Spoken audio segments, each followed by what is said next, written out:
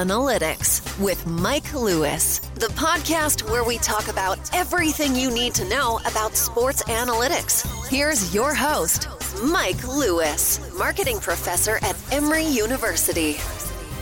Okay, welcome everyone. Welcome to the Fanalytics podcast. My name is Mike Lewis. I'm joined by Doug Battle, and we are brought to you by the Emory Marketing Analytics Center. Doug, how does that go? That thing of the opinions expressed here today are those of the host and do not reflect the opinions of Emory University? Or that of the co-host either.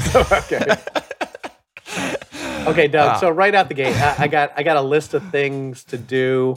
I think we go right out of the gate. We talk about Naomi Osaka. We've also got the NCAA tournament on beginning this week. And Tom Brady and Aaron Rodgers. I don't know. I think probably the two biggest quarterback narratives of the offseason to get to as well. Right. Okay, Doug. So Naomi Osaka withdrew from a tennis tournament in response to a heckler. I think the exact quote was yelling, "You suck." Right? Is that about the story? That's what I read. Like, are they sure that's what was being said? Because I feel like athletes hear that all the time. And it was it sounded like it was a solitary heckler as well, which I thought One heckler. Yeah, which I've read some discussion as to whether this venue has an issue because apparently there was some sort of racist heckling of the Williams sisters. And again, I'm coming Systemic at this issue with the venue. Okay, so there's an issue in the tennis community. I would think the tennis community might be the politest of all sports communities. Golf. Okay, but I mean, it's got to be one of those two, right? Yeah. Okay. Yeah, it's one of the two. So, Doug, this well, I'll add something. So one of the things I do is, and we're getting up for the second round of it, is the survey of fandom across generations. And part of that survey is to collect data on fandom, again, for all sorts of different people, different ages, genders, etc., in terms of, who they root for, who they care about. I recently went to my class at Emory University to get a little help on the Gen Z side of, I showed them the list last year of celebrities and asked them who else they should be on there. And this was before the withdrawal from the tournament. Simone Biles and Naomi Osaka were both pretty prominent on the list of people to be added. I can only think that, frankly, they were two of the most, and they were on the list of the most impactful athletes of 2021, that the mental health category of athlete is incredibly powerful, especially with Generation Z, and they thought that these are major figures that should be included on that. So I thought that was an interesting starting point in all this, that they've kind of captured that. Well, mental health is enormous and anxiety is enormous, especially with the younger generations, but that has oddly solidified their stardom. Yeah, it has, and it's interesting to see. I mean, obviously, the conversation rate of mental health has been on the rise over the years.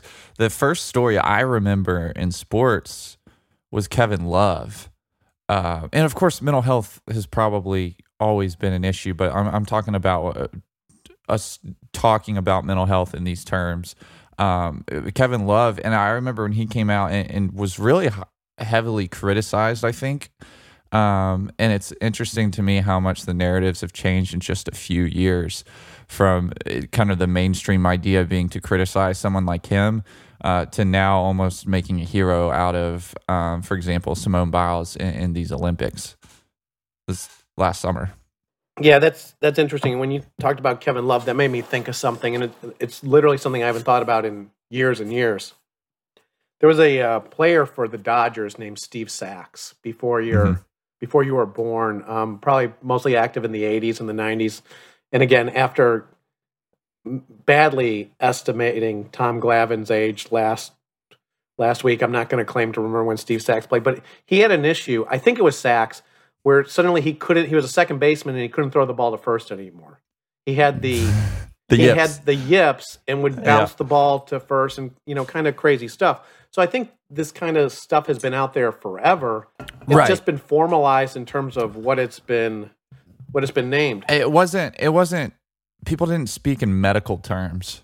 I don't feel like, even for me growing up, and looking, it was always the yips. It was always, he's a head case. He's got the yips. Whereas now this person has a condition. It's a medical term. We speak like we're doctors now.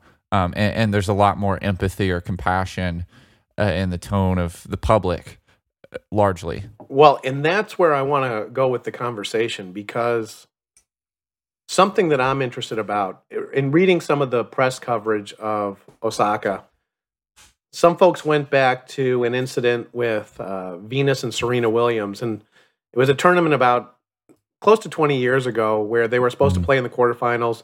One withdrew for an injury, and I think the speculation was they didn't want to play each other, and the crowd just kind of erupted with all sorts of insults and name calling.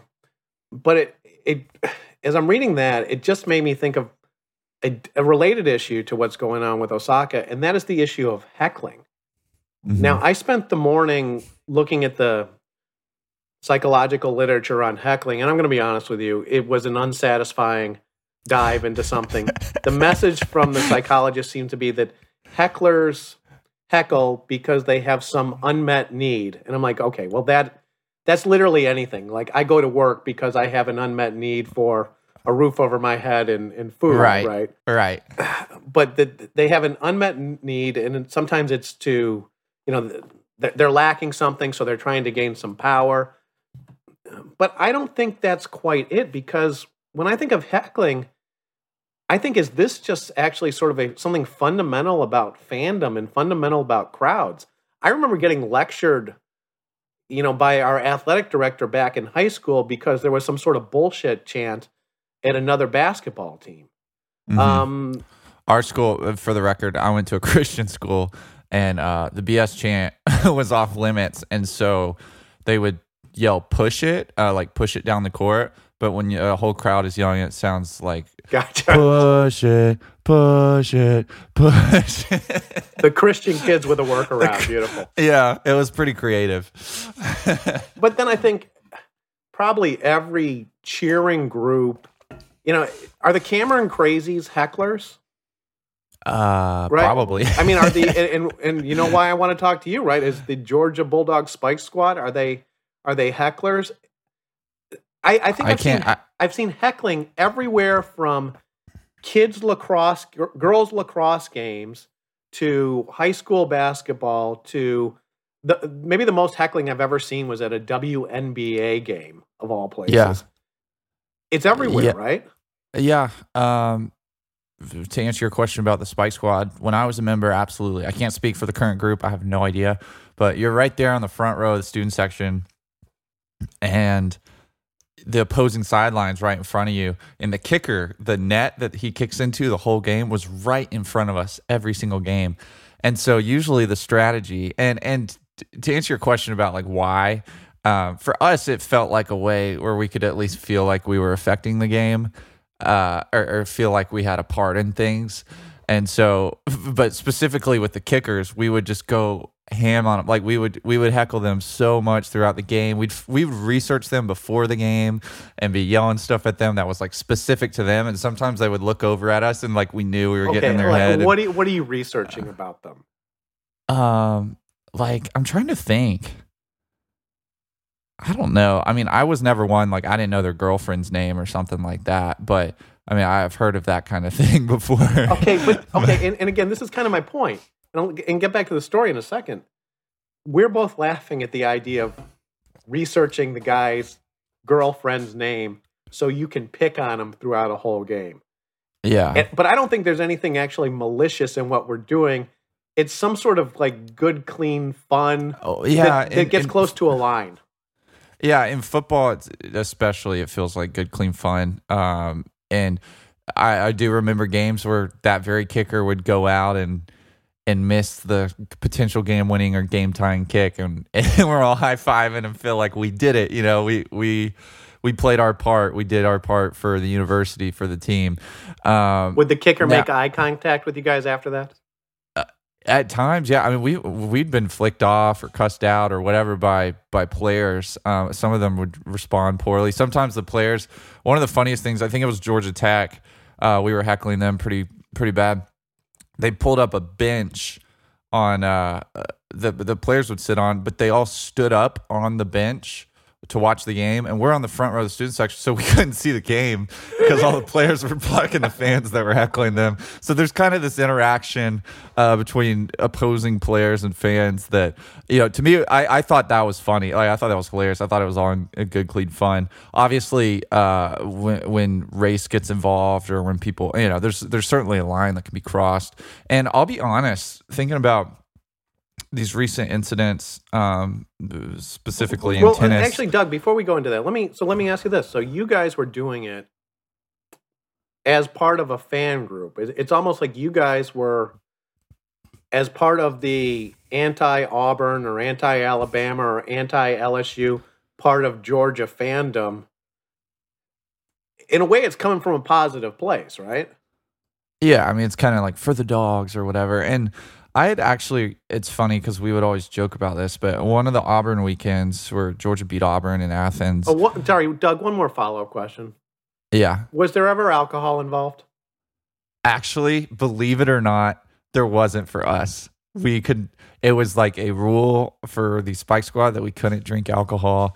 And because we interfaced with so many children and families, because they would come get their pictures with us, and we were an official student group and a representation of the university technically. And so people always thought that, oh, wow, they're crazy. They must all be hammered and they must all be really high or something. It was the most sober group of kids on the campus on a game day, which is, to me, is always fun to tell people because it's always, people are usually a little bit surprised by that with the behavior and how crazy we acted. But I was talking about that Auburn weekend. There was a weekend where Georgia beat Auburn, and apparently an Auburn fan had a really bad experience at the game. And don't get me wrong, I've sat by some very obnoxious Georgia fans in my time. I get it. Like, I'm sure they probably ended up next to one of those people. But they wrote an open letter to like Georgia fans, and they specifically talked about the Spike Squad and like one of the members spitting on them and stuff, which to the best of my knowledge didn't happen. And that's the kind of thing I feel like between fans it can get where it's like not in good fun. Like that would be too far, but we always joked about it because nobody did that. Like, we were all sober and we were all just having fun at the game, and our team beat theirs, and it seemed like they were just really salty and making up stuff about us. And there was one kid on the Spike Squad, and there's one picture of him that every time there was a negative article out about Georgia fans, his picture was on the article every single time, and we kept screenshots of it, but I think it somehow ended up involved in that whole story. But yeah, so I think between fans it can get pretty messy. And I didn't partake in any of that, and I didn't see any of that really on the Spike Squad. Because we weren't even around other teams' fans. We were in the Georgia student section. So we would have fun with the players, but not between fans. But I'll say this. We did a couple girls' sporting events, and I don't think I could get myself to heckle a female athlete. Maybe there's something wrong about that in somebody's eyes, but it feels like hitting a girl. Like, it feels kind of unfair. Like, that's off limits. And so I think it's interesting that Simone Biles and Osaka, like these recent stories, it's always a female athlete where these stories are really... Well, let's dig into that a little bit. It seems wrong to me. Okay, my daughter's playing high school lacrosse at the moment. It seems wrong to me if parents start yelling at specific players on the other team. Yeah. But which I coached some middle school basketball last year. We had some of that going on, and it's bizarre. It is bizarre. But I will also say this, and again, the opinions expressed here are the opinions of someone, not Emory University. Somehow, it does seem more, somehow you have a feeling it's less of an issue if you are heckling the star lacrosse player on the boys' team than if you're heckling a member of the girls' team. Yeah, and again, that's something I'm sure somebody could criticize that sentiment, but it's the way it is, and I think that's part of why these stories resonate a little bit more when it's Simone Biles versus Kevin Love. Yeah. Okay, so age matters. unfortunately, perhaps gender matters in terms of the the tone and the interpretation. I suppose people would say the overall meaning somehow it ends up being different. But it's everywhere, isn't it? I mean, there's no part of sports and as you go up the levels, and again, I think the tragedy is when you see like the little league parents screaming at an umpire when there's 8-year-olds playing. You gotta, or even worse, screaming at a child. You gotta pull back from that, parents. Gotta hold back. Yeah. But when you're talking about major college football, major college basketball, professional football, I think it's. I guess there have been some incidents in the NBA over the last couple of years where LeBron has had people thrown out.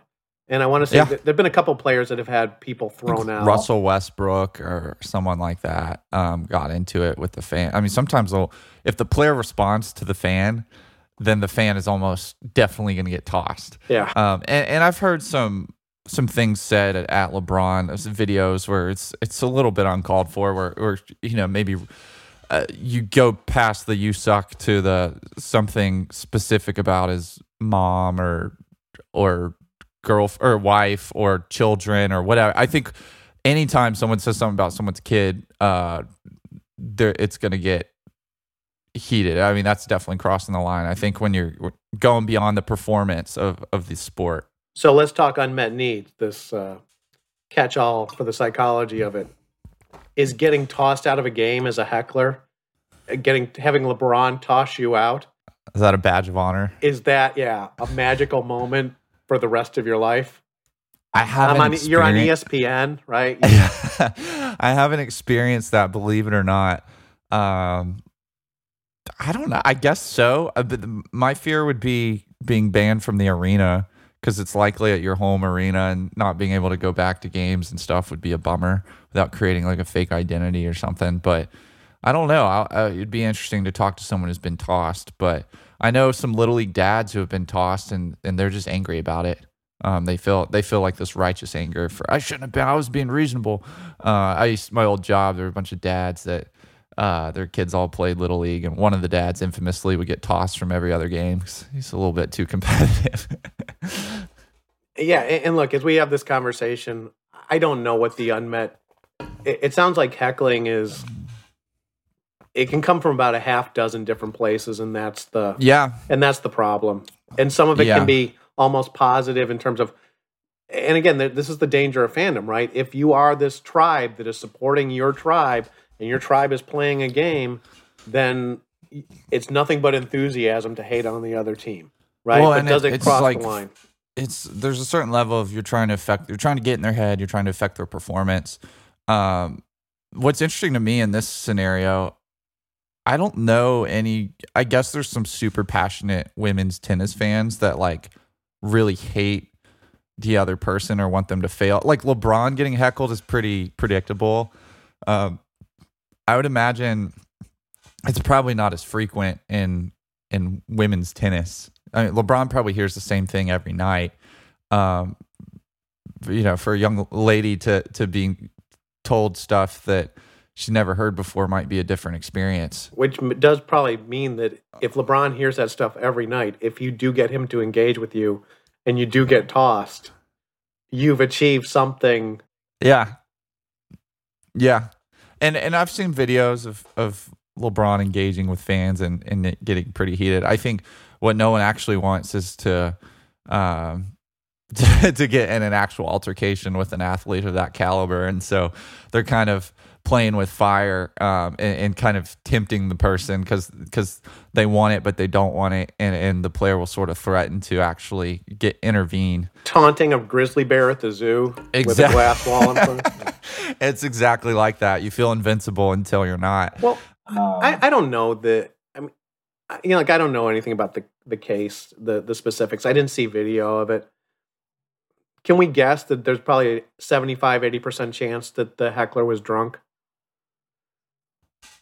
Yeah, I don't know what else would motivate, like in that. I know it would motivate me at a Georgia football game where I love my team and I hate the other team and I want them to mess up. Yeah, but everyone's yelling with you. I mean, you're in a crowd. You have a lot of support for that opinion there, right? Yeah. This woman seemed to be completely alone. Well, that's what I'm saying. I don't know what would motivate you in that environment.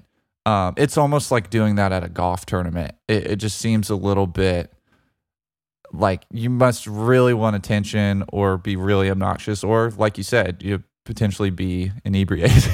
So. Okay, I'll say this, and we can make it the last word if you want, or you can chime back in. Somehow, some way, though, I suspect it makes Osaka a more marketable athlete. You know, there's been data out there that she's made $60 million in the last in a year? 12-month period. In a 12-month, she may well be. You know, controversy, especially certain kinds of controversy, are nothing but a positive for the endorsement value of athletes at this point. Kaepernick, Serena Williams, Megan Rapinoe. This may actually put Osaka at that next level, get her to maybe be $100 million a year brand. Yeah, that was, of course, you wish the best for the individual, and you know, if there's some help that she needs or whatever, you hope that she gets that. But beyond that, that was my initial thought, was that this is from a branding standpoint in this day and age. And again, it's a very different landscape than just a few years ago. Strange world. For Kevin Love, just a few years ago, this was almost like a killer for his brand. He no longer had the killer instinct. He no longer was an alpha male. He no longer was like a A-list NBA all-star. He was now kind of like a supporting cast guy. He couldn't be the guy anymore after that. That was the perception. So much has changed where there's kind of this people really look up to individuals, and particularly athletes, who speak up on issues that they find relatable or they find important. And so anything that draws attention to mental health, as long as it's not an episode of a person, you know, acting inappropriately, I think actually is a net positive as far as their branding and earnings. And I mean, just looking at Simone Biles and even Kaepernick, like you said, not specifically mental health, but somewhat related. Well, and maybe there's one. Let me give one final observation. Right? I don't think there's any mystery. People want to have a passionate. Organizations want to have a passionate fan base. You know, the Georgia football program loves the fact that the students created the Spike Squad, right? They love the fact that the fans stand up the entire game.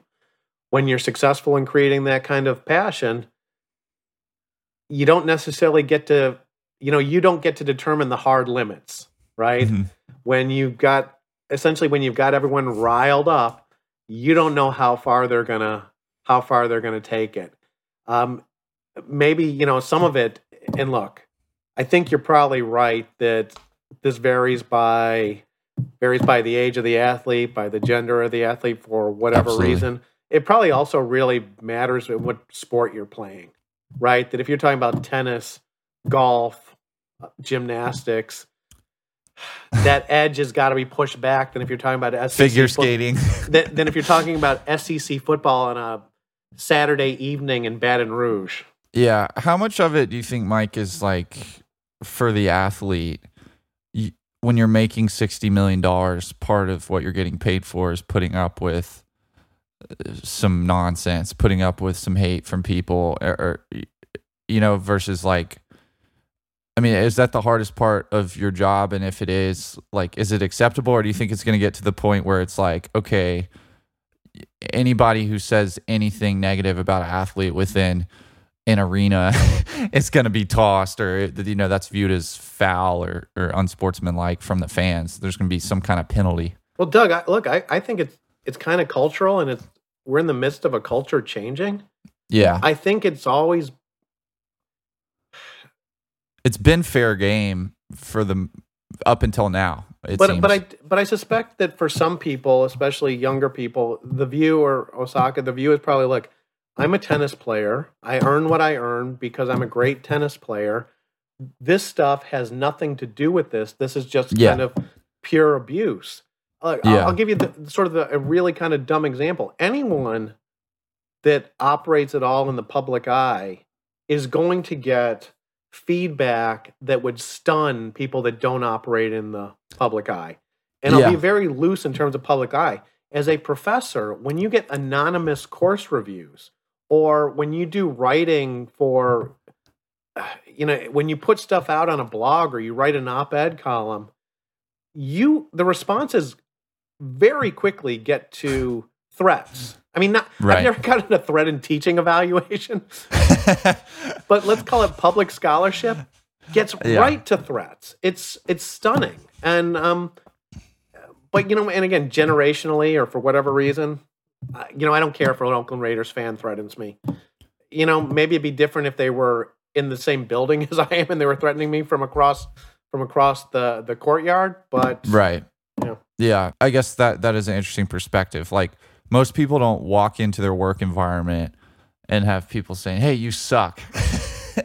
You're terrible. You're, just saying stuff that can really affect their mental state. And so I guess that's the argument in this day and age. Whereas on the flip side, I've always kind of viewed it, I think a lot of sports fans have viewed it as like, they signed up for this. They know what's coming. I mean, it's just like anything else. Like you said, when you're in the public eye, there's going to be criticism. You go on Twitter, I'm sure there's a million amazing things said about the person. I'm sure there's a million just horrible things and even things that weren't said in this incident, where, in the digital age, there's always some kind of heckling if the person is keeping up with or reading the comments or reading the reviews or whatnot. And so there's two sides to it. And I'm just kind of interested to see, as society changes, how does that change sports? How does that change kind of sportsmanship for fans? Well, Doug, here's a question for you. Are there two sides of it, or is this one of these issues where there used to be two sides of it and going forward there's one side? Yeah. I mean, I still think there's two sides, where it's like, I think there's kind of a group of fans that would be very vocal about how they feel. But on the media side of things, I think there is like one correct side. That's how it seems. I haven't seen anything critical of the athletes in these circumstances. Sort of related to that, moving forward to college basketball. The NCAA tournament pairings have been announced. We've talked in the past that the NCAA tournament is probably the greatest playoffs system tournament in all of sports in terms of generating excitement. Going into the tournament this year, though, Doug, I don't got a lot. I mean, I'm looking at it as, to me, the big story is it's Krzyzewski's last run. Yeah. They would have to, I think, take on Gonzaga to make it to the Final Four. Well, before that, they got to take on likely Michigan State, Texas Tech, or Alabama, and then, Gonzaga. But that would seem to me to be the major storyline going into this tournament. What do you got? What are you looking forward to? And don't get me wrong. The beautiful thing about this is by the end of next weekend, we'll have 3 or 4 really compelling storylines and we'll be all bought in. Yeah, exactly. That's what's great about March. I mean, I think you're right in the sense of there's not a Zion Williamson in college basketball. I don't think the average sports fan could name 5 college basketball players this year.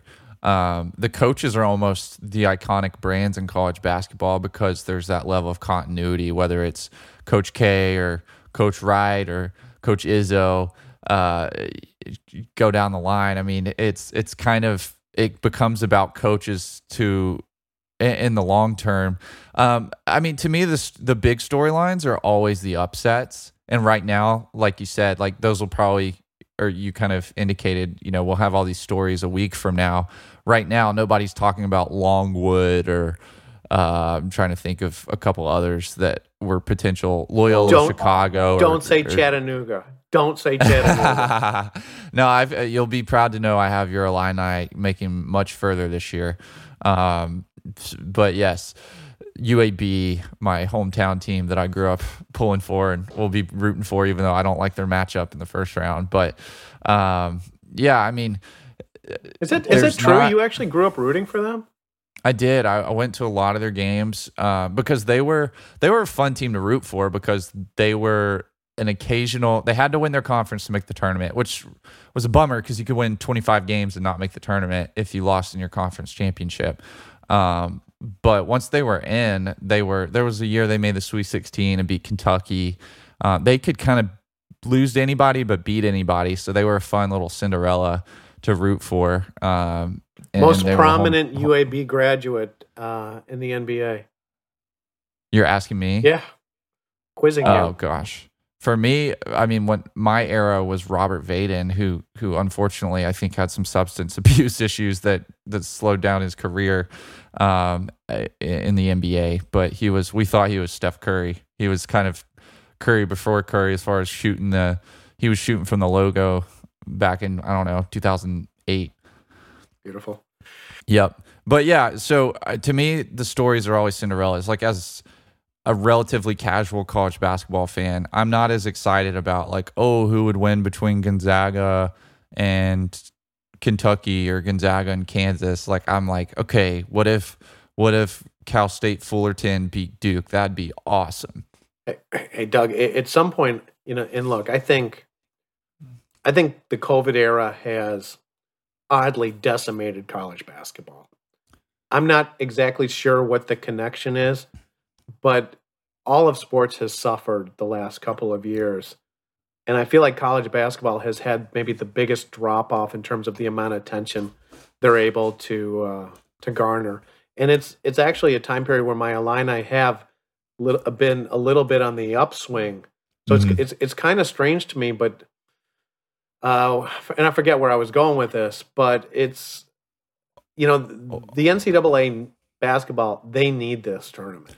They do. Can't afford another pandemic outbreak right before. What I was going to say, Doug, is it also feels like we are getting to the point where we have to have a conversation about, and I think this is my dilemma. Has Gonzaga become an official blue blood? Yes. At the level of the Kentuckys and the Dukes, and they got to be close. But they're doing it during an era where maybe the fan attention's not there. Yeah, I think that's a good point. Counterpoint to your point about the maybe college basketball not getting as much attention. I think college basketball, the beautiful thing, it's much like fantasy football for the NFL. They have a built-in engagement system for fans, and it's not just like hardcore fans, it's casual fans. Like, most office places are doing these brackets, and there's a certain level that they can't lose. Like, as long as there's a bracket, people will be filling out their brackets, and as long as people fill out their brackets, they're going to be at least a little bit interested to see how they perform. And so I love that system. Like, I love they have that built-in kind of casual fandom that the NFL has. I hope you're right, Doug. Maybe the NBA lacks that. Like, if LeBron's not in the playoffs, I think a lot of people turn it off or tune out or whatever. Or not just LeBron, but there's a number of circumstances that can cause that to happen in the NBA. College basketball, it's like, I feel like every year Thursday and Friday roll around and there's 5 games on at once and 3 buzzer beaters that happen, and people tend to tune in regardless of how connected they are to the players on a team, or even to, like, for me, my alma mater isn't in the tournament. My alma mater is rarely in the tournament, and I don't think a lot of people, with how much turnover there is nowadays in college basketball, I don't think there's as much like connection to the players as there used to be, which is, I think, part of the issue. Well, maybe the speculation becomes then that college basketball is living on these casual fans, but structurally the hardcore fans have been taking what the hardcore fans are looking for is taking a beating. I mean, it's just as you said it, right? Mm-hmm. Players leave very quickly. The coaches are the iconic figures in college basketball, right? But Doug, a lot of those guys are getting pretty near the end. Boeheim, Krzyzewski. I know. I mean, even Roy Williams being gone at UNC, it's watching them, and it's like an assistant is out there. It doesn't feel like UNC. And I'm sure Duke will feel like that next year, so, unless he pulls a Tom Brady, which is probably a good segue. Okay. It is a great segue. Okay. I didn't plan that. Tom Brady. Okay, look, I love it because the two most enjoyable quarterback stories, because I think, Deshaun Watson's a major story as well, but I don't find that one particularly enjoyable. The 2 most enjoyable quarterback stories for me are Tom Brady and Aaron Rodgers at this point. Rodgers gets the big money, $50 million per year, highest paid quarterback in the history of the league. And, maybe Rodgers is viewing it as it's time for his legacy. He's going to go win a Super Bowl or 2 with the Packers. And then Brady jumps back in. The 2 most compelling, I mean, I don't know how the season will go, and neither of these guys was in the Super Bowl last year. But in a way, doesn't it feel like they're going to play, as of today, March 14th, it feels like these two guys are going to square off in the NFC Championship next year. It does feel that way. It does feel like Tom Brady's got to go out with a ring. It just wouldn't feel right otherwise. In sports, they're so storybook on their own sometimes. It just feels like destiny. Okay, Doug, follow up. Brady comes back and gets a ring. That'd be 2 Super Bowls in 3 years at Tampa Bay. Has Tom Brady elevated the Bucs brand to something different? I don't know, because it still feels like It's just Brady. It feels like a mercenary. It feels like the Bucs got a mercenary to win a championship or two. I don't know if Jordan had won a championship with the Wizards, would the Wizards be like this heralded basketball franchise? I don't know. I'm not saying the Bucs are as well. They're not the Wizards. The Bucs are already a much better franchise. Here's the follow up to that, Doug. What if Jordan had won 2 championships with the Wizards? And the follow up to that, what if he had won 3? I think 3 at that point, you've solidified yourself. I think so.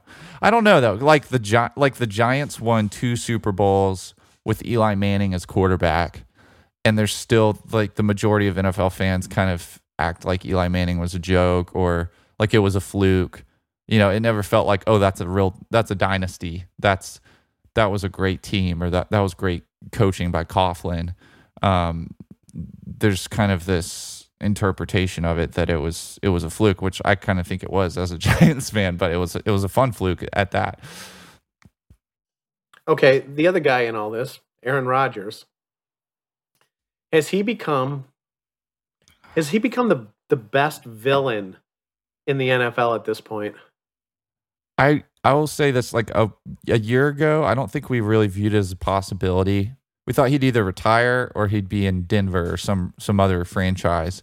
I don't think we considered that he might come to Green Bay for another 4 years, particularly after they drafted Jordan Love that year at quarterback. And so he's a villain when it comes to COVID. I don't know why. I mean, pre-COVID, I don't know why anybody loved to hate him. I guess his personality rubs people the wrong way. He just doesn't care. It's not that he doesn't care about his craft or he doesn't care about winning and losing. He doesn't care about the pageantry. He doesn't care about. Okay, sorry. Go on. Choking on his own spit over there. He doesn't care about how he's viewed, how he's saying the right thing, or what's politically correct, or whatever. Like he just wants to play ball, I think. And so I think that rubs some people the wrong way in this day and age, and it does make him a villain in our society. At the same time, as somebody who kind of admires the guy, I feel like he's like the perennial bridesmaid. Like he just can't. I mean, he's won a Super Bowl, don't get me wrong, but he's kind of always in Tom's shadow. This felt like maybe it was his chance to be the guy, even though he's been MVP the last 2 years, to really be like the only guy. And of course, Tom Brady announces his return. Was too much time with Giselle just driving him crazy? I don't know. Yeah, I don't know what inspired him to change his mind so quickly. But this was the shortest retirement since Brett Favre. Those 3 weeks at home got him back in. Yeah. Well, okay, so you know that I love Aaron Rodgers. I love the independent thinkers out there. So Rodgers, Kyrie, you said, you made the comment that he might just do or say things because he doesn't care. I suspect that he can't just stop himself. That's just how his mind works. Yeah. And you get what you get. He's pretty old school in that way. Like he's like most people my age, our dads are kind of like that. Like they're like, if they were in the public eye, they would be so canceled by now. Not because they're bad people, because they're just not like super careful and crafty with how they like communicate like everyone my age is. And I feel like Aaron Rodgers is kind of like an old soul in that way. I think, and he does some stuff, right? And he does some stuff that I just love. I mean, we go back to last season where he told the Bears fan that was, the Bears fan is flipping him off as he scores a touchdown, and he just yells back at her that he owns her, or he owns them. Standing up for his point of view on the COVID. I mean, he might come out as a flat earther, right? Any day now. Do you think Aaron Rodgers, do you think he really has a view on COVID, or do you think he just takes the contrarian view on everything? Like, do you think if the popular view was that, like, we shouldn't wear masks or we shouldn't get vaccinated, that he would have been like the first NFL player to get vaccinated? Do you think that's just in his nature?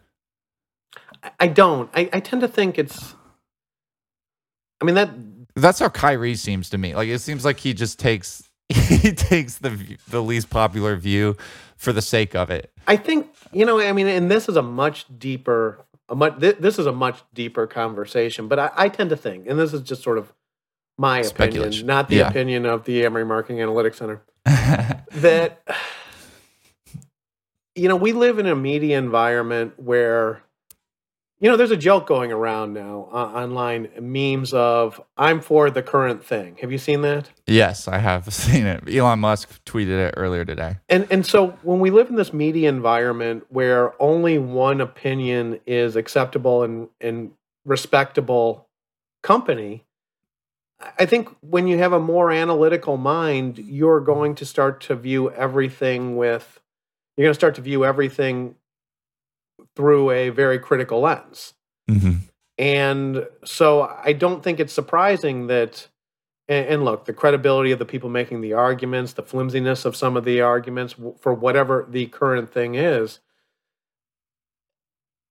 Look, and this is a tough thing, but I think we're in this world where a lot of sort of the major media just has almost like this propagandist feel in terms of there's one acceptable opinion, and there's going to be people that push back on that. And I think that's what happens with folks like Kyrie, folks like Aaron Rodgers, folks like Elon Musk in some ways. And so I think it's almost this desire to engage in a more constructive and critical argument that these guys are bristling at because they're told, no, they can't do it. I mean, look, that I've taught class with a picture of the flat earth behind me.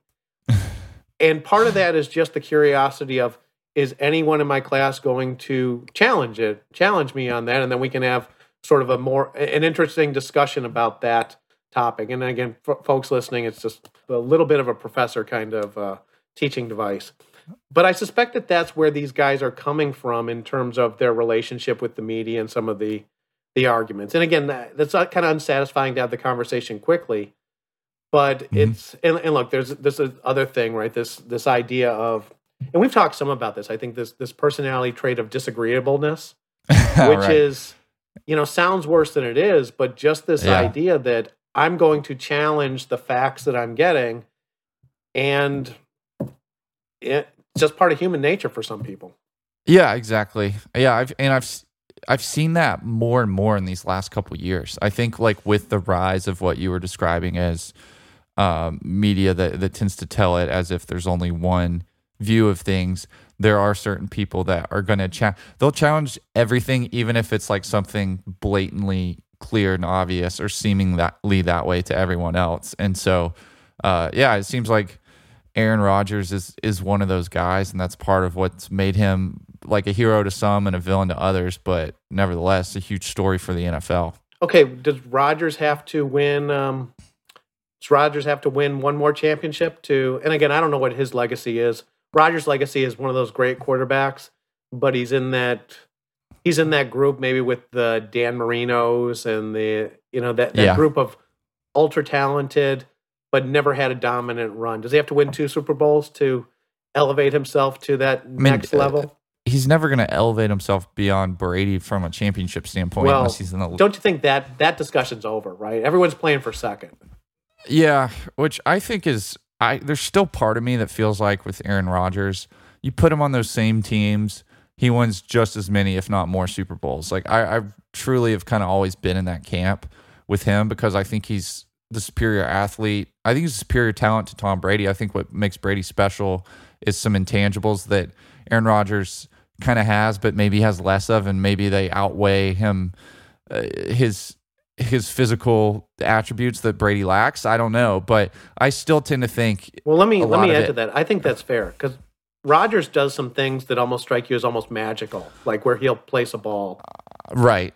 He's kind of Mahomes. I mean, Mahomes to me seemed like the second coming of Aaron Rodgers in a way, where they're different players, but there's a lot of that same stuff where it's like Tom Brady can't do that. Like he can't do a lot of the things that Aaron Rodgers can do. And it's like maybe he just didn't have as good of a front office as Brady had. Brady had an amazing, probably the best front office ever in New England that kept reloading and finding value. Whereas Green Bay, even in recent years, Green Bay took a quarterback who hasn't seen the field, where they had potential Super Bowl runs and maybe were a play or two away from making it. And maybe with the New England front office, that would have been a Super Bowl team 2 years ago. So it's really hard for me to say, but in the public eye, I don't think he's passing Brady. So I don't know how much more he can do for his.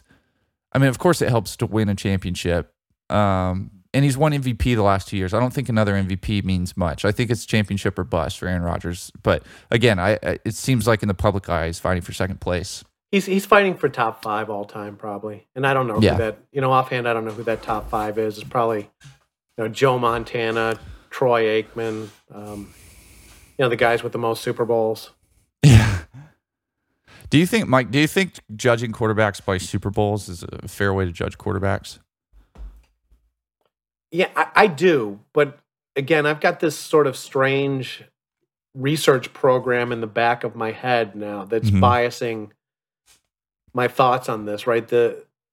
Looking at the data, it's the study that, and I've never really written it up because I can't figure out the right story for it, but this lack of correlation between talent at the running back positions and in the wide receiver positions and quarterback performance continues to sort of throw me off and leaves me thinking that really it is the quarterback. And again, I will get nothing but hammered from it of, well, Aikman had Emmitt Smith and Michael Irvin. Terry Bradshaw had the steel curtain defense. Joe Montana had Jerry Rice, etc. I'm just not sure. I mean, the quarterback may be the one guy that really, and I don't think this is true in basketball, any other sport, the quarterback may be the one guy where it's fair to judge them based on the number of Super Bowls. Gotcha. But I'm uncomfortable with that position, to be honest with you. I just, like, this year to me, it was a perfect argument to counter that with Stafford. The first time he plays on a decent team, going and winning a Super Bowl and looking at it and thinking, and he's past his prime, in my opinion, looking at it and thinking, wow, if he had been in New England, if he had been in Green Bay, would he be considered in that same category as Tom Brady or even Aaron Rodgers, just simply due to number of rings? I guess we'll never know in those circumstances. Sometimes it's like Kobe Bryant was drafted by the Lakers, played with Shaq, and won 3 championships right out the gate, which, it's like, would Tracy McGrady have done the same thing in that situation? I don't know. We'll never know. Would Michael Jordan have won any championships without Jerry Krause? I mean... Yeah, we'll never know. I guess that's just for sports fans to debate. But and Doug, it's an endless debate, right? Because this year also gives me this counterpoint that the Bengals had a run of futility. They got an upcoming star quarterback in Joe Burrow, and suddenly they're in the Super Bowl. Right. So it's, like I said, it's a tough one.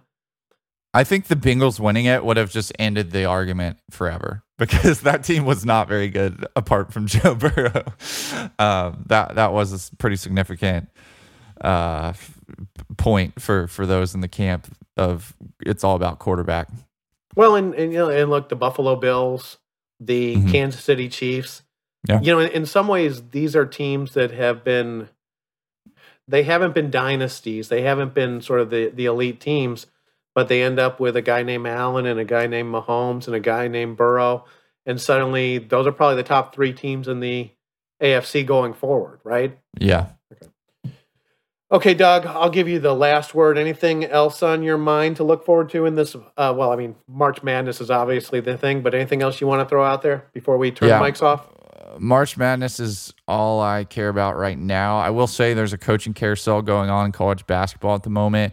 That one's always interesting to me because I think college basketball, more so than just about any other sport, is one where coaches can make an impact, particularly in the age of the transfer portal, where we could see a top coach leave schools and his starting five follow him to another school and transform the hierarchy of college basketball programs in the short term. So that's something I'm keeping an eye on as well. I think spring practice is getting started for some college football. I don't think anyone really cares about that at the moment. And the NFL Doug, don't sell yourself short. All of the SEC cares about that a lot. Okay, the SEC. I mean, in like the wide world of sports, but Russell Wilson quietly, with I think most off seasons would have been the biggest story of the off season. A guy like him going to Denver, but quietly going to the Denver Broncos, a team that I think its fans feel like may have been a quarterback away, although I know there's some concerns about their offensive line. So it'll be interesting to see what happens there, and the NFL kind of continues to dominate all of sports, even in its own offseason. Draft coming up. I don't know. It just seems like they always find a way to make the news when it should be on the NBA or on college basketball or something else. So we'll see what happens with that. But yeah, that's kind of my last thoughts on sports this week, and looking forward to the brackets, getting going and watching some basketball and hopefully some upsets this week. Okay, and that's an absolutely perfect ending, because the one thing Doug did leave out was that Major League Baseball has settled their labor agreement. And Freddie Freeman's not going back to the Braves. And did he sign with the Dodgers? He didn't sign, but the Braves traded for a different first baseman. That one always slips my mind. MLB is always back of mind for me, but I am kind of biased. That's like not my. And look, and it's kind of great. I'm not even making light of it. It's just I'm not saying that you forgot about it. It's just like, in this world of fandom, we are in some ways creatures of what the media is pushing on us and what they're interested in. So there's no wrong answers. Okay, as always, folks, there's more content at www.fandomanalytics.com. Talk to you next week.